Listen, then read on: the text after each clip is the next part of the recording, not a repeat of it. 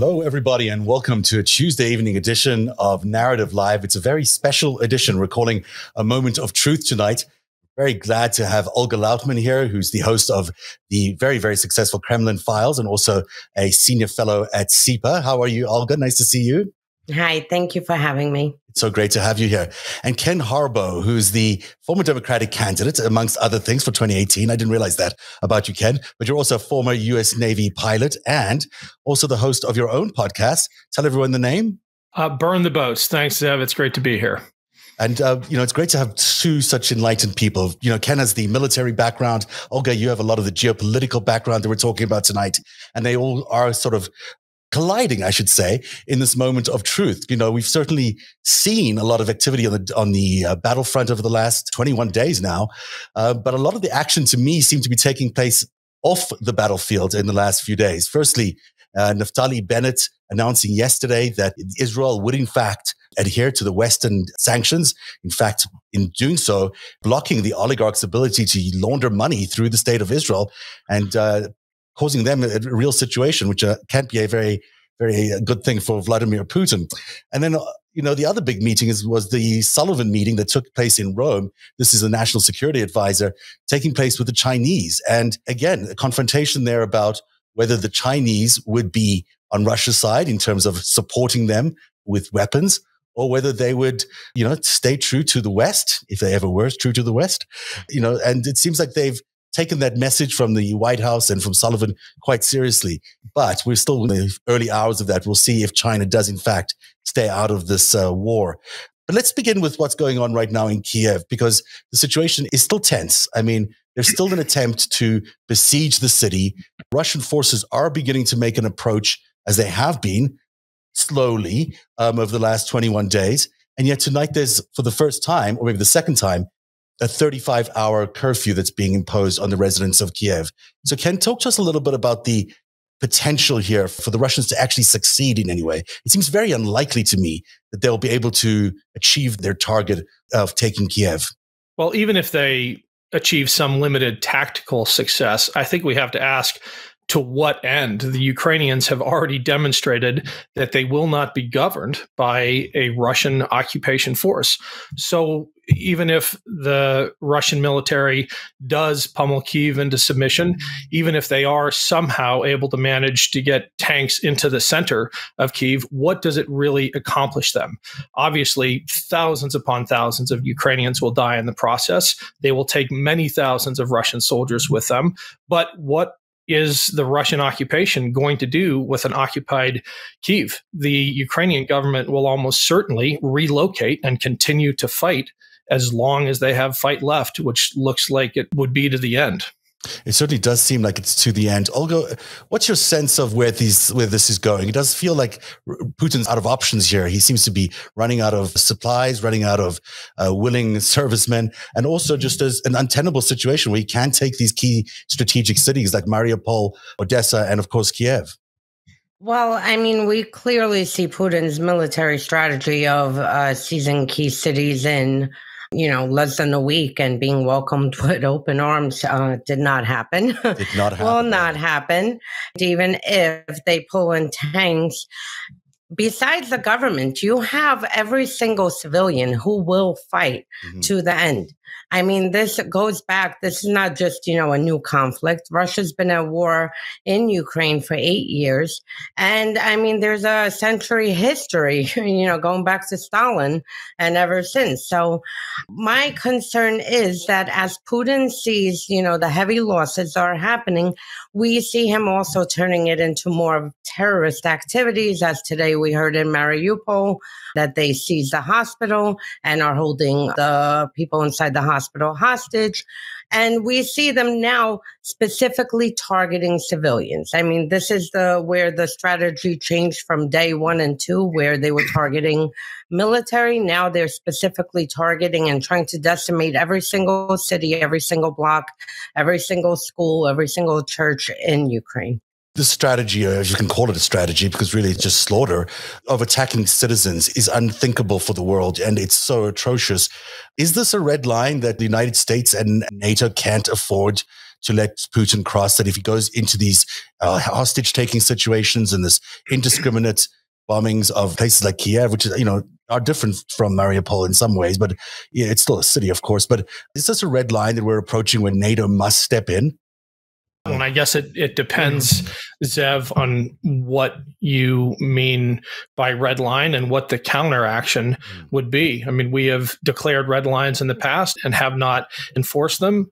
That situation was against an adversary, an enemy that did not have nuclear weapons. I think that changes the calculation, and you already see Putin and his propaganda apparatus setting the stage for some type of mass casualty attack. This whole misinformation campaign around bioweapons facilities is setting the stage for something incredibly ominous, I fear.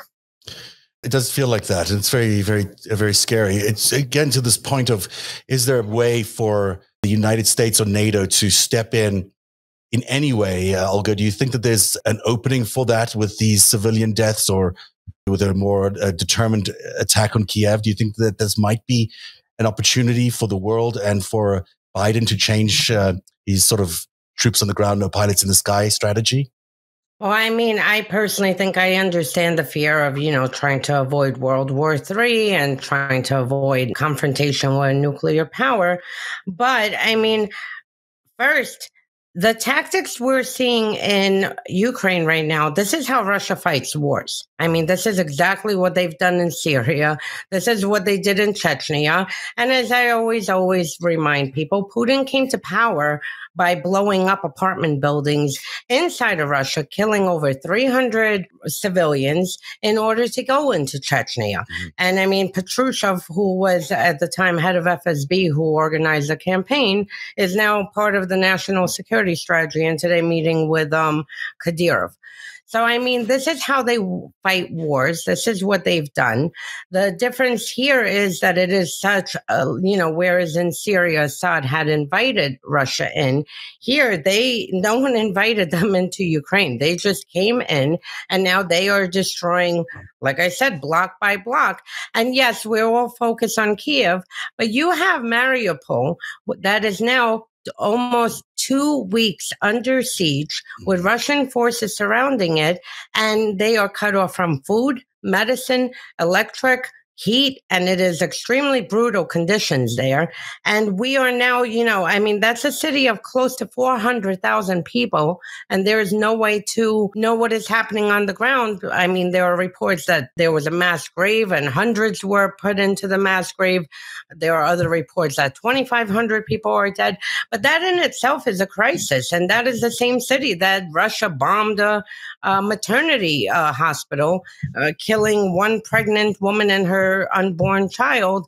The other pregnant woman we saw in the picture, luckily, is okay and delivered her child the other day. So the situation across is horrendous. And unfortunately, I don't see U.S. or NATO stepping in. I mean, or anyone, and UN maybe can even create humanitarian corridors that they can monitor. And even with that, Russia agreed to a humanitarian corridor, and they bomb the corridor, specifically targeting people who are evacuating from these cities under siege. So absolutely, someone needs to step in. I want to show you some images that have happened.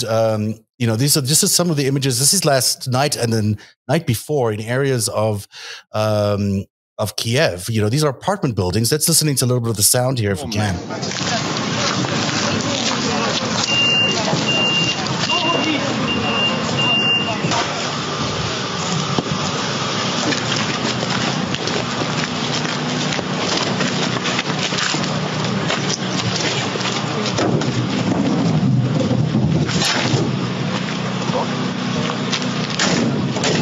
Як звали чоловіка? Володимир Олексійович. Володимир Олексійович. В момент вибуху він був спали? Да, мы спали. Когда ударила эта волна бомба, я спала.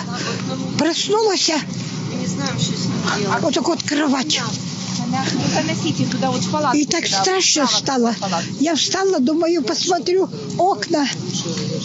Дома целые, целые.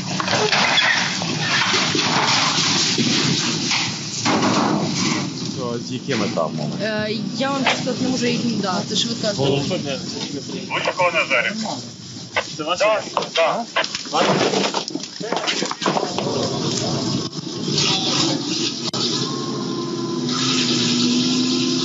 This is just on the outskirts of Kiev. I mean, Olga, this is not.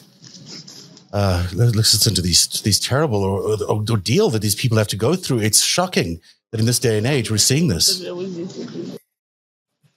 Absolutely. And I mean, and the humanitarian crisis, we've had close to now, 3 million Ukrainians who have evacuated Ukraine. And then you have, millions inside Ukraine displaced. I mean, this is a nightmare and it's not safe to travel anywhere. People who are trapped in cities are scared to leave the cities if they even have a chance because, a bomb by Russia can just fall on your car or along the path on the train. So, I mean, this is what's happening in every single city right now across Ukraine. It's, Ken, you've been a pilot, you've been in these situations. Hopefully you haven't been in these exact situations. They're quite horrific. But, have you ever seen anything like this? I mean, this is pictures of Mariupol. Look at this giant bomb that's just gone off in this apartment building over here. You're looking at such incredible devastation on the city that it's, going on for 21 days now. It's unthinkable. It's really a humanitarian crisis of mammoth proportions.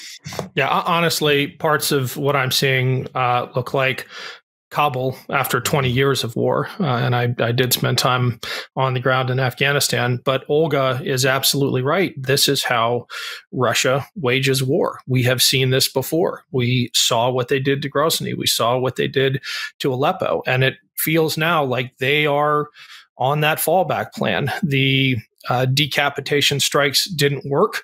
The blitzkrieg didn't work.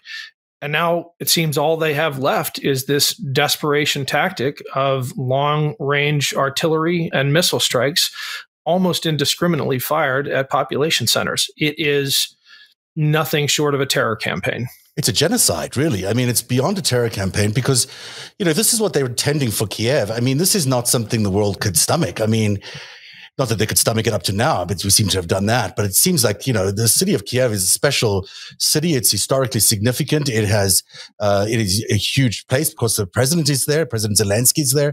It is the area that they are most trying to get to. And if they are tending to pummel that city into the ground like this and pulverize it into nothing, certainly that is a point where the United States and NATO has to do something, because this is not a war that Russia appears to be winning. This is a war that Russia appears to be losing and causing genocide on the way out. Absolutely. I mean, we see as the more losses their military takes, and, and I am very happy to see, at least now that the world understands that their military that everyone has made into such a big deal can't even conduct campaigns. This is how they conduct campaigns. They don't know how to fight. They don't have any integrity.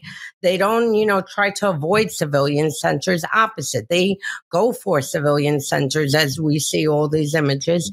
And I mean, my concern is that I have been warning for a long time about this, and I've said also that Putin is not going to stop here. If he is to succeed here and to hold us back because of his, nuclear threats, what happens with Poland? What happens with the Baltics that he's been, flaunting over the years? And besides Putin's strategy of reinstating Soviet territorial loss, he's obsessed with proving that NATO will never trigger Article 5 to protect an Eastern European country. So, I mean, I think we need to prepare for that and to prepare for all the scenarios and honestly provide everything we can for Ukraine right now, because this is incredible. These scenes are really harrowing. And, the thing is, you're making such a good point here. This is not Putin against Ukraine. This is Putin against the West. This is Putin against everything that the West stands for. And it's a very deliberate war that they're engaging in. It's not, when you listen to the Russian propaganda and you don't take everything they say for granted, but we should take their spoken goals for granted. And those spoken goals are that they want to destroy the West. I mean, they're not talking about just Ukraine. They are opposed to everything that the West stands for and intend to do whatever it is they're doing to Ukraine, to many other states on their border. And who knows where it stops? I mean, Ken, you mentioned this earlier on, that there's really no point where we know that they could stop. They could carry on all the way to the United States. They could carry on to any parts of the world, really. Well, I think they might be militarily limited in that regard, given what we have seen of their military over the last 3 weeks.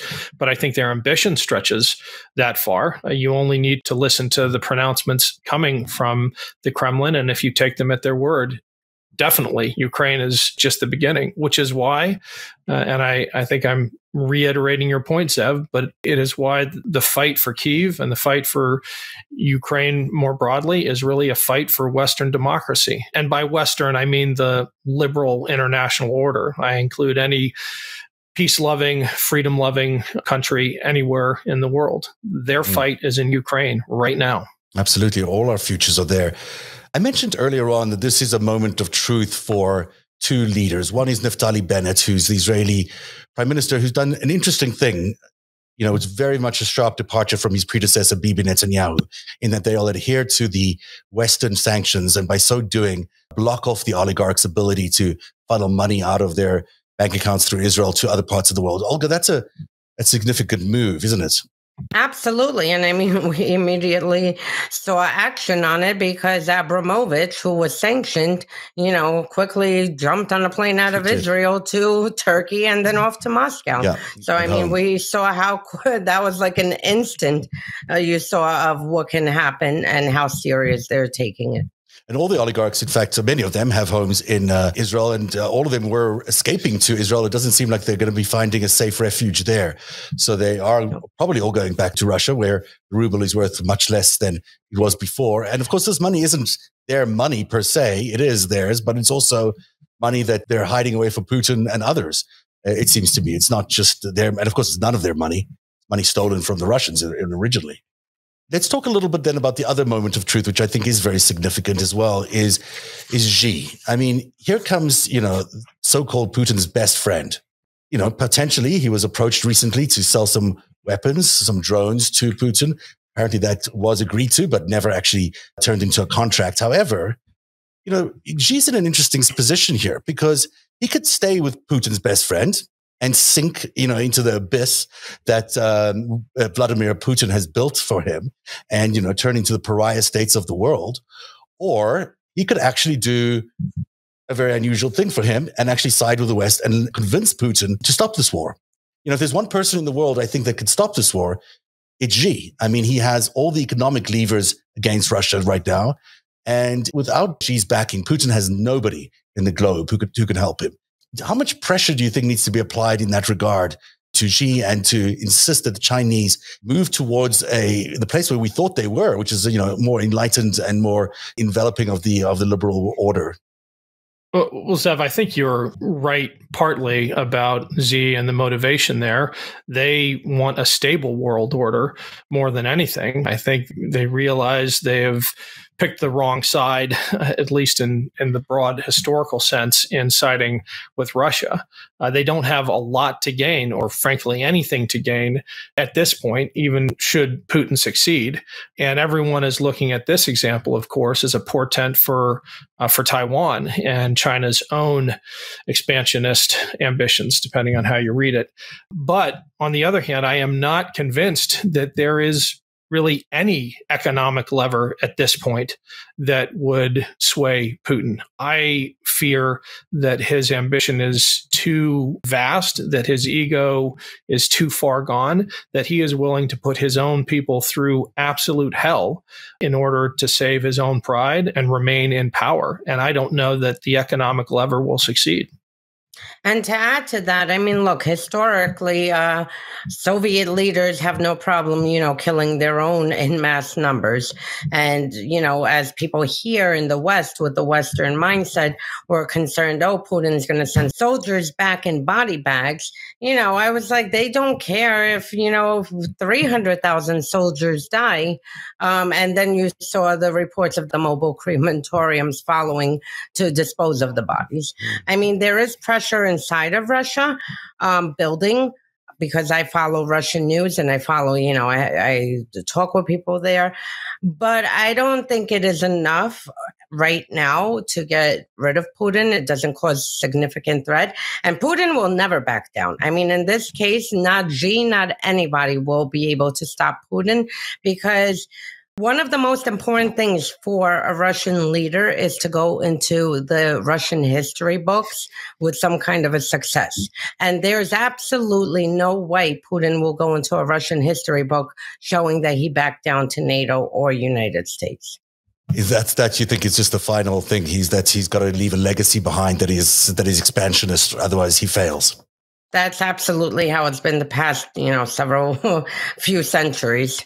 I mean, this is how they are. We only had one, semi-normal president, and that was Yeltsin, and he was a drunk. So, I mean. Well, you're painting the situation then that, the Ukrainians are just sitting ducks then in that case. If he will not stop under any circumstances and NATO won't interfere, that's not a very good real outcome there that we can live with ultimately. So what do you think can be done, and what kind of pressure levers can be applied to the United States or NATO countries to change or to consider alternatives? Because it doesn't seem like they're interested in entering this third World War, obviously, but it might be necessary to intervene in some ways to protect the Ukrainians on a humanitarian level.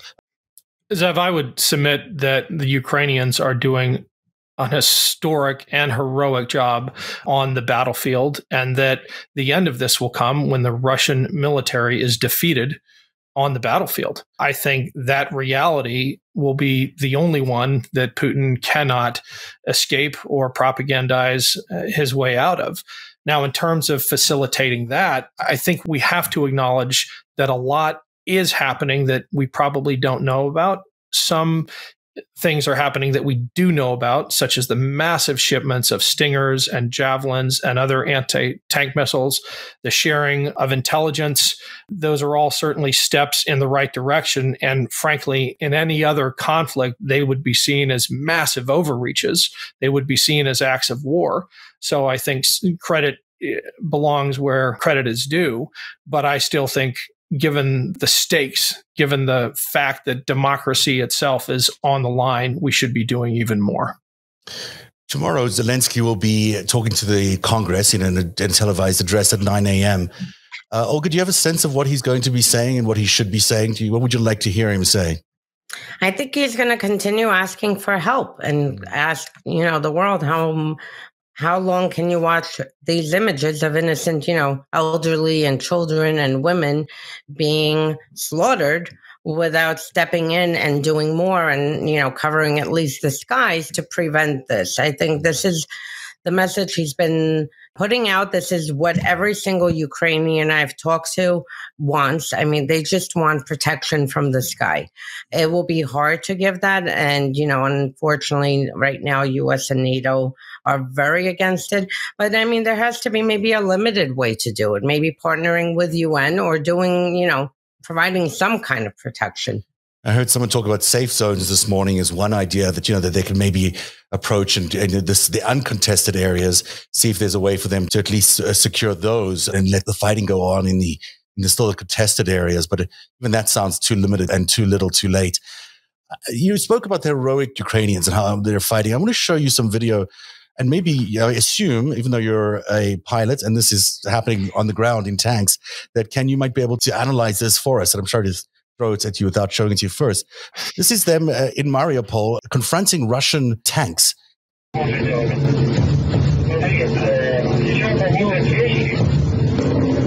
I guess they're getting overhead visuals from a drone. Yeah, I've seen this clip. My understanding is that this is a 30 millimeter cannon on a Ukrainian vehicle. And this is for mounted warfare, pretty close quarters. If you look carefully at this clip, there are Russian boots underneath that tank. Right. These aren't tanks just sitting there in the open, having been abandoned. This is active combat. And I think this goes to my earlier point about the heroism of Ukrainians defending on their turf. And that is something that any tactician will tell you the defender has the edge. even if outgunned, out-resourced, defending your own land, fighting for your families gives you an incalculable advantage, especially when you compare it to the invader.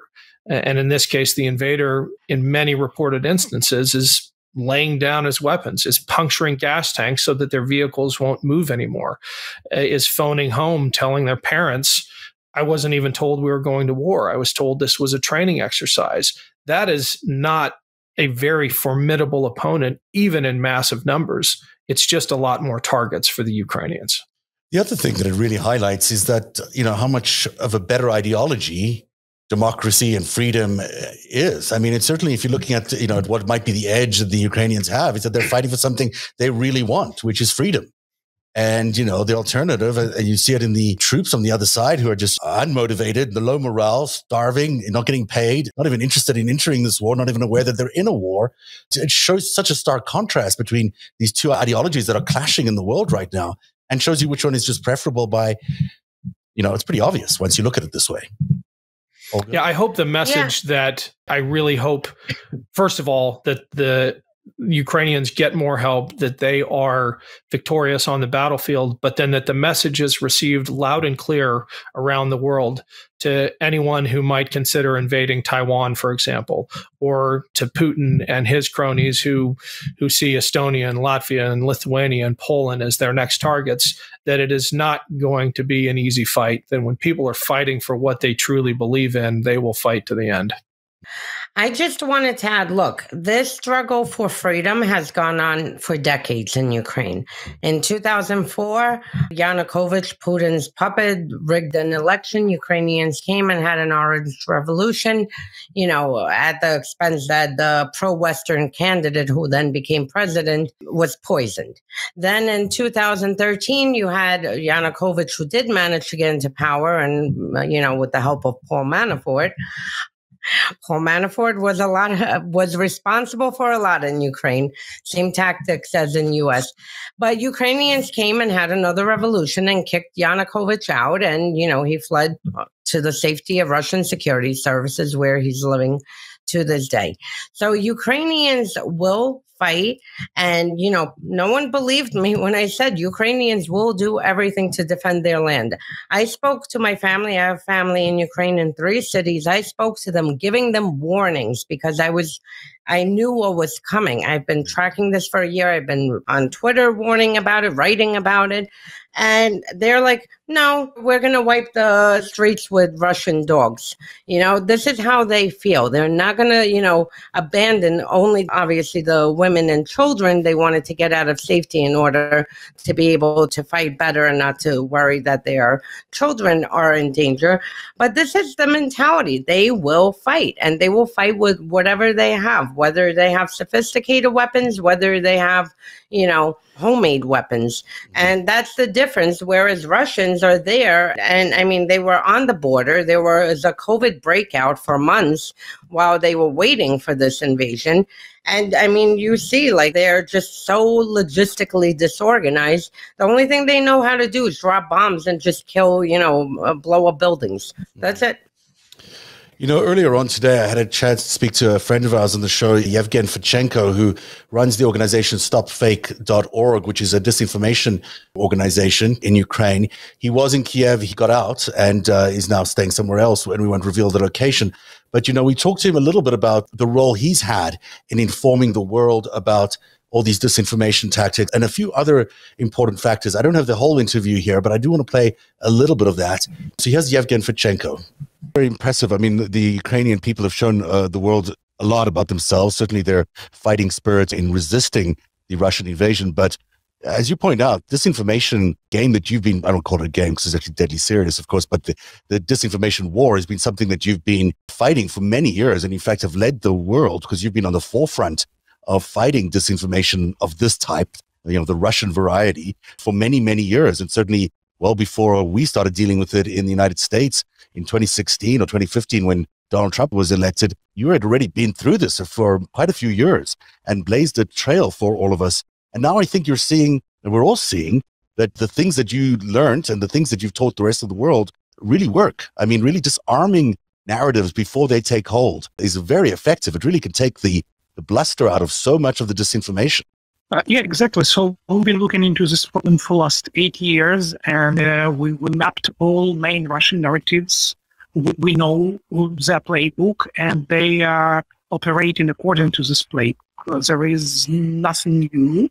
We learned nothing new. They just escalated when the incursion started on February 24th, but they still use the same narratives they created for the last 8 years. And we know how it works, and we again predicted all those things. And I wish the world would listen more careful to what we were saying, that you really need to take Russian disinformation literally. So if they are saying we're going to invade Ukraine, you might guess that they really intend to do so. And as I was and my colleagues were watching Russian TV shows, and I was publishing different snapshots of what they are discussing on Twitter, usually I did not see a lot of response to that, even though they've been discussing all those things they are doing right now in details, and they actually had this plan to invade and annihilate Ukraine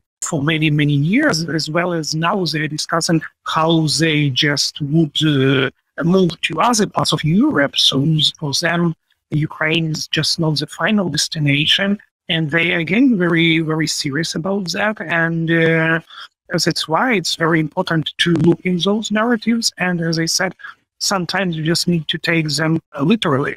It's a very good point you're making. When you look at the Russian TV broadcasts, they frame this in terms of a war against the West. They're not at war just with Ukraine. I mean, they're at war with the West. And, it's apparent the West is aware that this is what they're doing. But I don't think the world is aware.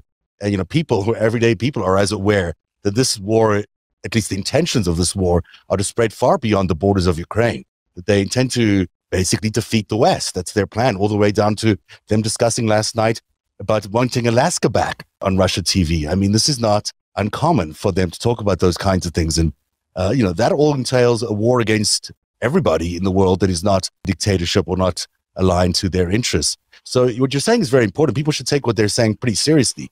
Yeah, absolutely. So as I always was saying, it's a war to annihilate Ukraine, but Ukraine would not be the final destination for this, for one very simple reason. If they are not stopped, there is no reason for them to stop, actually. And they can invade other countries for one very simple reason, because why not?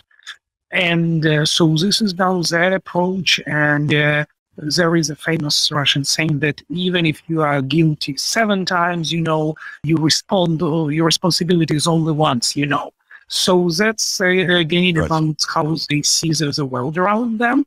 And again, they fight Ukraine right now. It doesn't mean that this is more ontological fight with Western values and Western institutions, because why they hate Ukraine so much? Because Ukraine embodies those Western values and Western institutions. And this is the biggest problem for Putin and his military police dictatorship.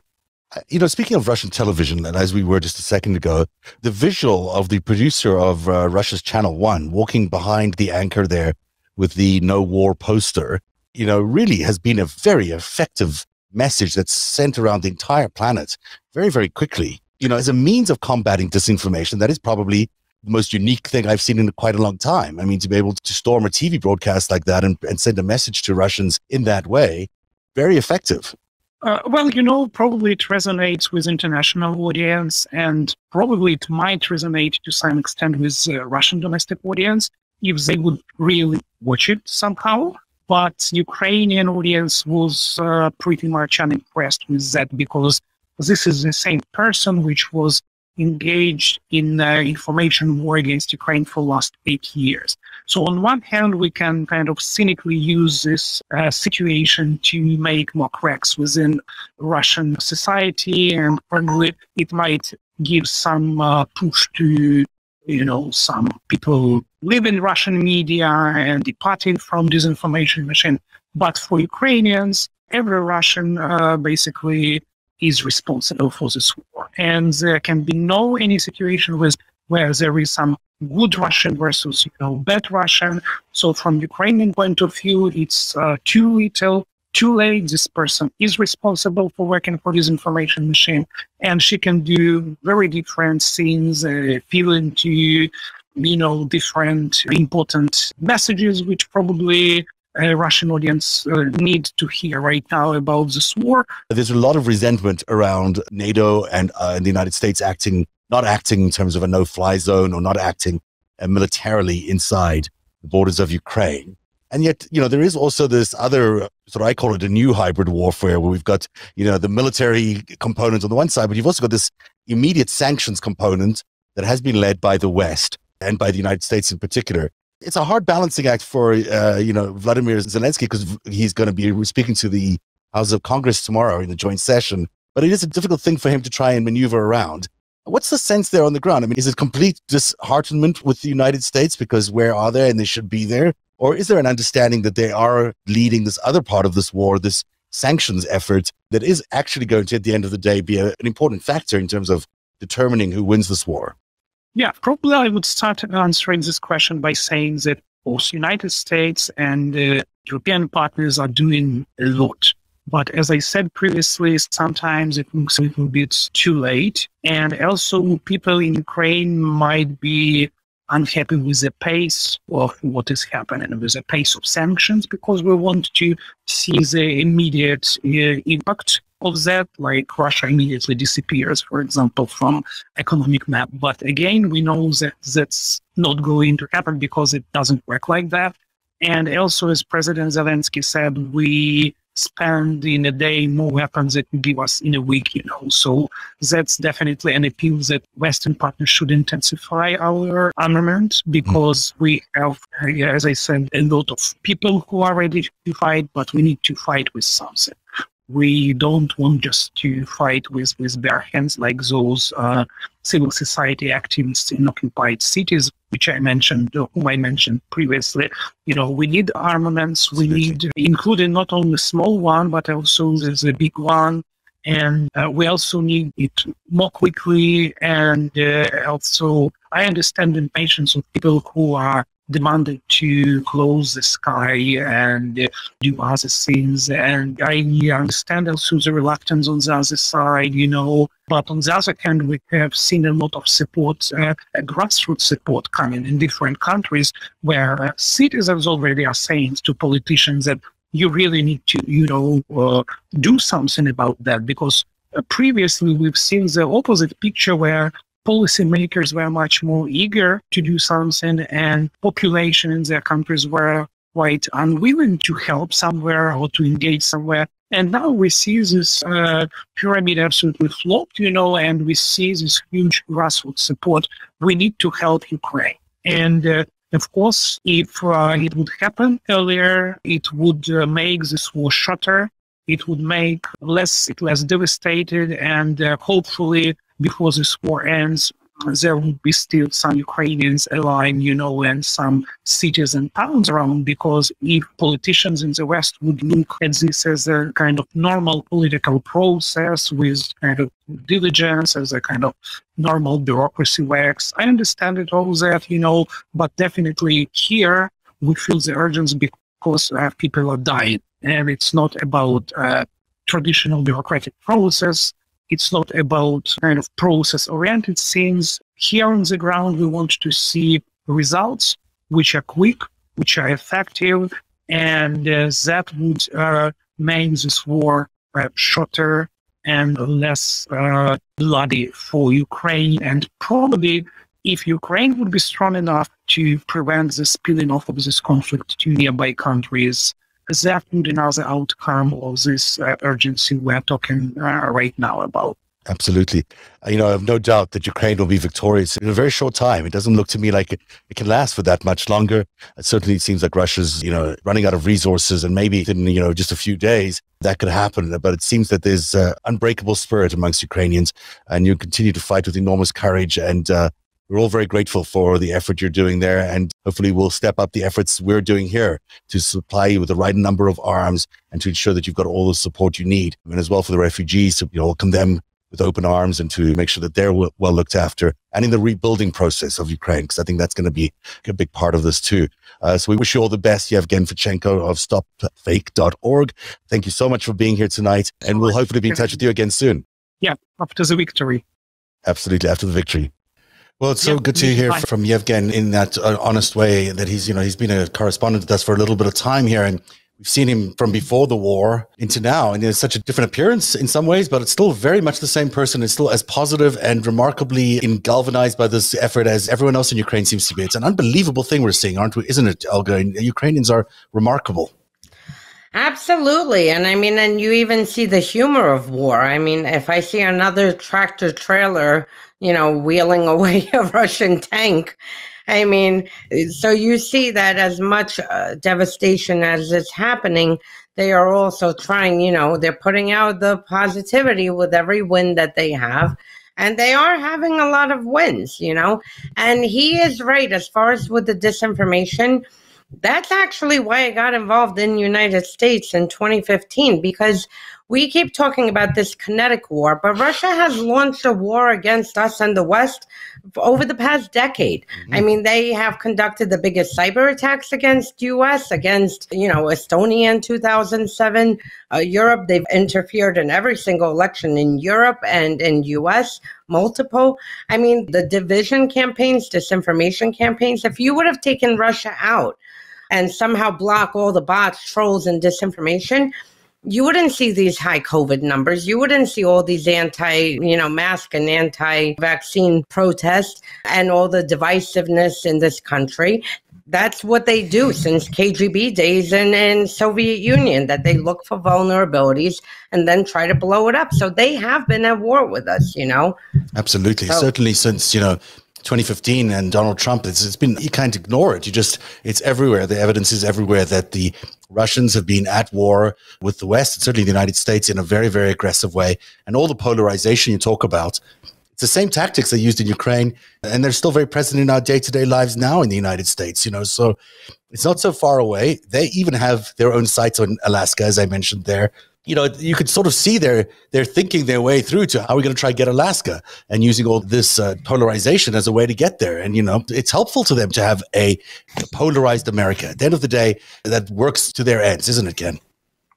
Oh, absolutely. I would make a pretty clear distinction, though, between the information warfare that they've engaged in and the kinetic warfare that is being endured by the Ukrainians right now. What we have experienced does not come close to what the residents of Kyiv are experiencing. We need to remember that, because I'll say it again, because it can't be said enough. They're fighting for us. Their fight is our fight, but they're the ones suffering.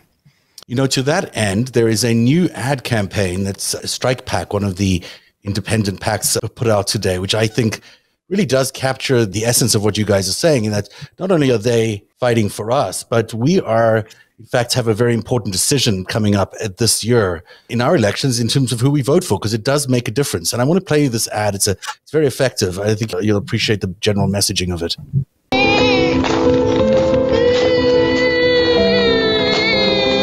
This is genius. Putin is now saying it's independent. I said, how smart is that? And he's going to go in and be a peacekeeper. That's the strongest peace force. We could use that on our southern border. But wait a second. Why is it disloyal to side with Russia, but loyal to side with Ukraine? I think it's inarguable that Vladimir Putin has been a stronger leader in his country than Barack Obama has been in this country. We had a kind of a really pathetic display from the Ukrainian President Zelensky earlier today. He was essentially imploring Vladimir Putin not to invade his country.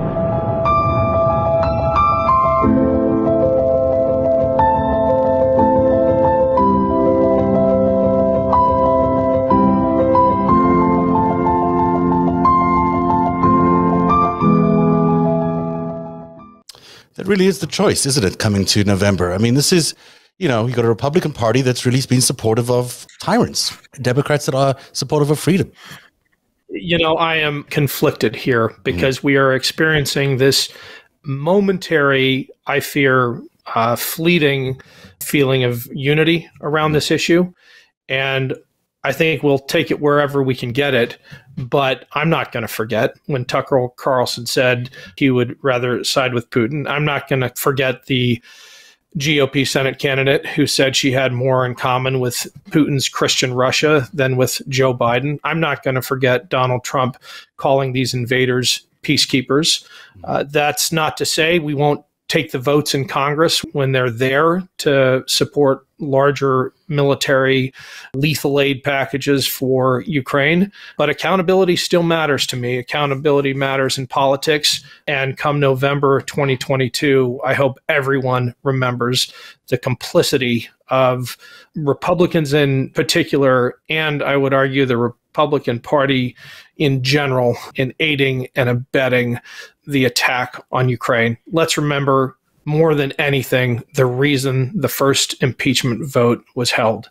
It was held because our president at the time, our commander-in-chief, attempted to withhold sales of critical weapons to Ukraine in an act of blackmail against Volodymyr Zelensky. Mm-hmm. Olga, what do you make of all the Tucker Carlson? These things are so damaging to have people like Tucker Carlson on our airways, on American Airways, being allowed to say these things. Of course, we have the First Amendment, everyone supports that, but it's just so damaging at the end of the day and so polarizing. Well, it's interesting because, when you go to like neighboring countries by Russia, you see a lot of this, media personalities on the Kremlin's payroll, politicians on the Kremlin's payroll. In Ukraine's case, Yanukovych was the president, former treasonous president who is being investigated for treason on the Kremlin's payroll. So it's common.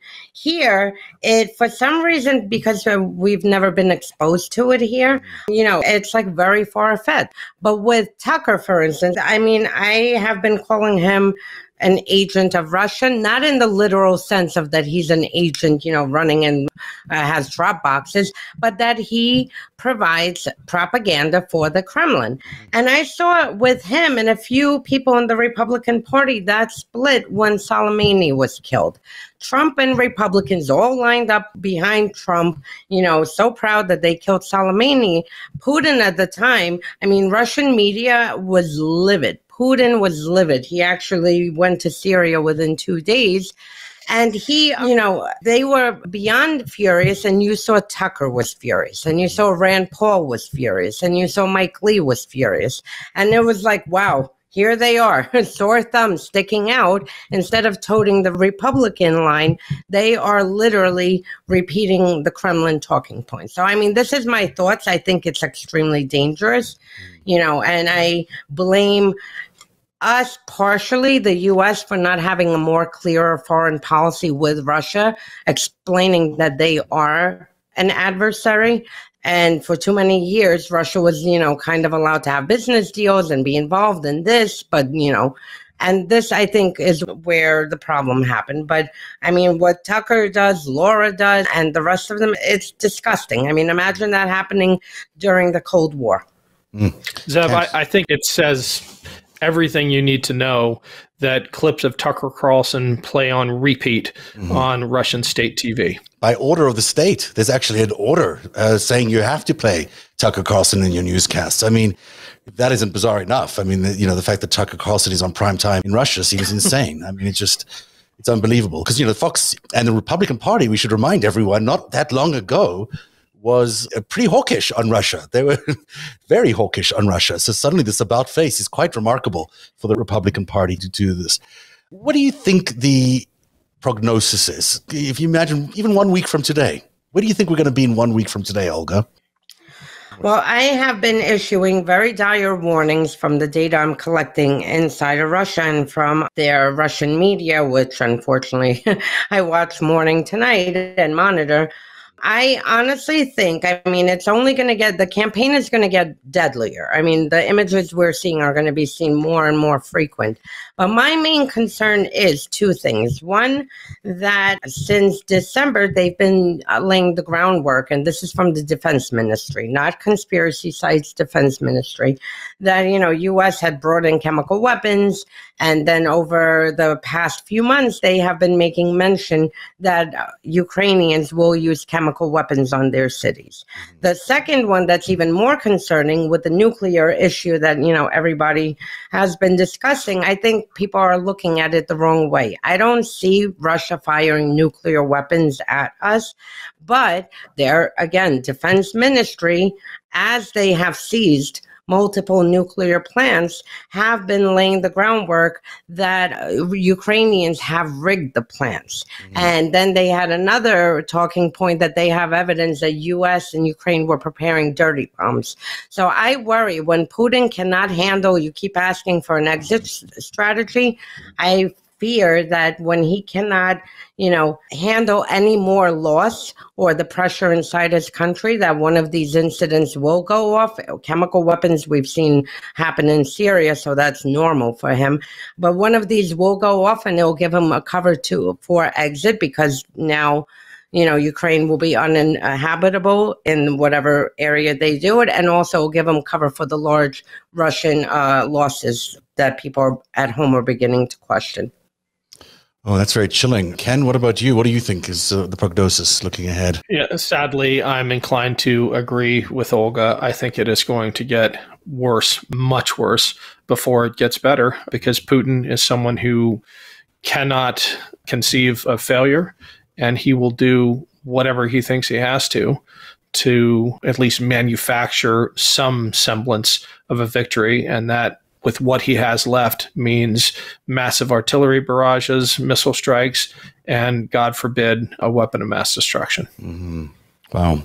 I must say, I am very fortified by the fact that Joe Biden is leading this effort. I think so far, at least, he's done a remarkable job in managing what is the most complicated thing you could possibly imagine as having to deal with as a president of the United States. I can't imagine what it would be like with Donald Trump in the office. I mean, that would be a completely horrific outcome. But I think the Biden administration has done a good job so far, and I think the right levers are being applied, hopefully through these other countries, that maybe we can see some dramatic changes in people like Xi, and certainly Israel's shift has been dramatic enough to help move the needle a little bit. Maybe they could step in there, and maybe it is time for Xi and more pressure to be applied on Xi to step in there and to really find this moment as he enters a third term, or what he wants to be a third term. Is he going to be the guy who sinks the world into the dictatorial dark ages that Putin has in mind? Or is he going to, open up the world to a future which is going to be a lot freer and more open? I mean, that really is something that he could have an impact on. And I hope there's some pressure applied to him along the way for that. We are out of time. Any last thoughts for either of you? Slava Ukraini. And for me, I first of all want to thank everyone for putting so much attention on Ukraine, because that was my biggest fear going into this, that, people will be like, oh, it's Ukraine, who cares? I am overwhelmed by the amount of support that people are giving for Ukraine, and just please keep Ukraine in the news, keep documenting the war crimes, because at the end of the day, we need to make sure that every single general, every single military officer, and Putin and his whole criminal cronies are held accountable for the war crimes they're committing. Olga Lautman of the Kremlin Files, tell us how people can find you and how they can find your podcast. My work is on the SIPA website, and then my podcast is on KremlinFile.com, and I'm also on Twitter. Very loud. And fantastic. A must follow feed. And Ken Harbaugh of Burn the Boats is the name of the podcast, wherever you get your podcasts, as they say. And I'm on Twitter at team_Harbaugh, HARBAUGH. I listened to the episodes today on Ukraine, really fascinating stuff. And I really encourage everyone to listen to both of these podcasts. They certainly provide lots of insight into the situation. Thank you both for being here tonight. I really appreciate your time. Hopefully we'll have you back here on Narrative in the near future. And to you at home, thank you for being here. Don't forget to support Narrative at patreon.com/narrative. Have a good night, everybody. Narrative is made possible by viewers like you. Join today and support truly independent journalism at patreon.com/narrative. That's patreon.com/narrative.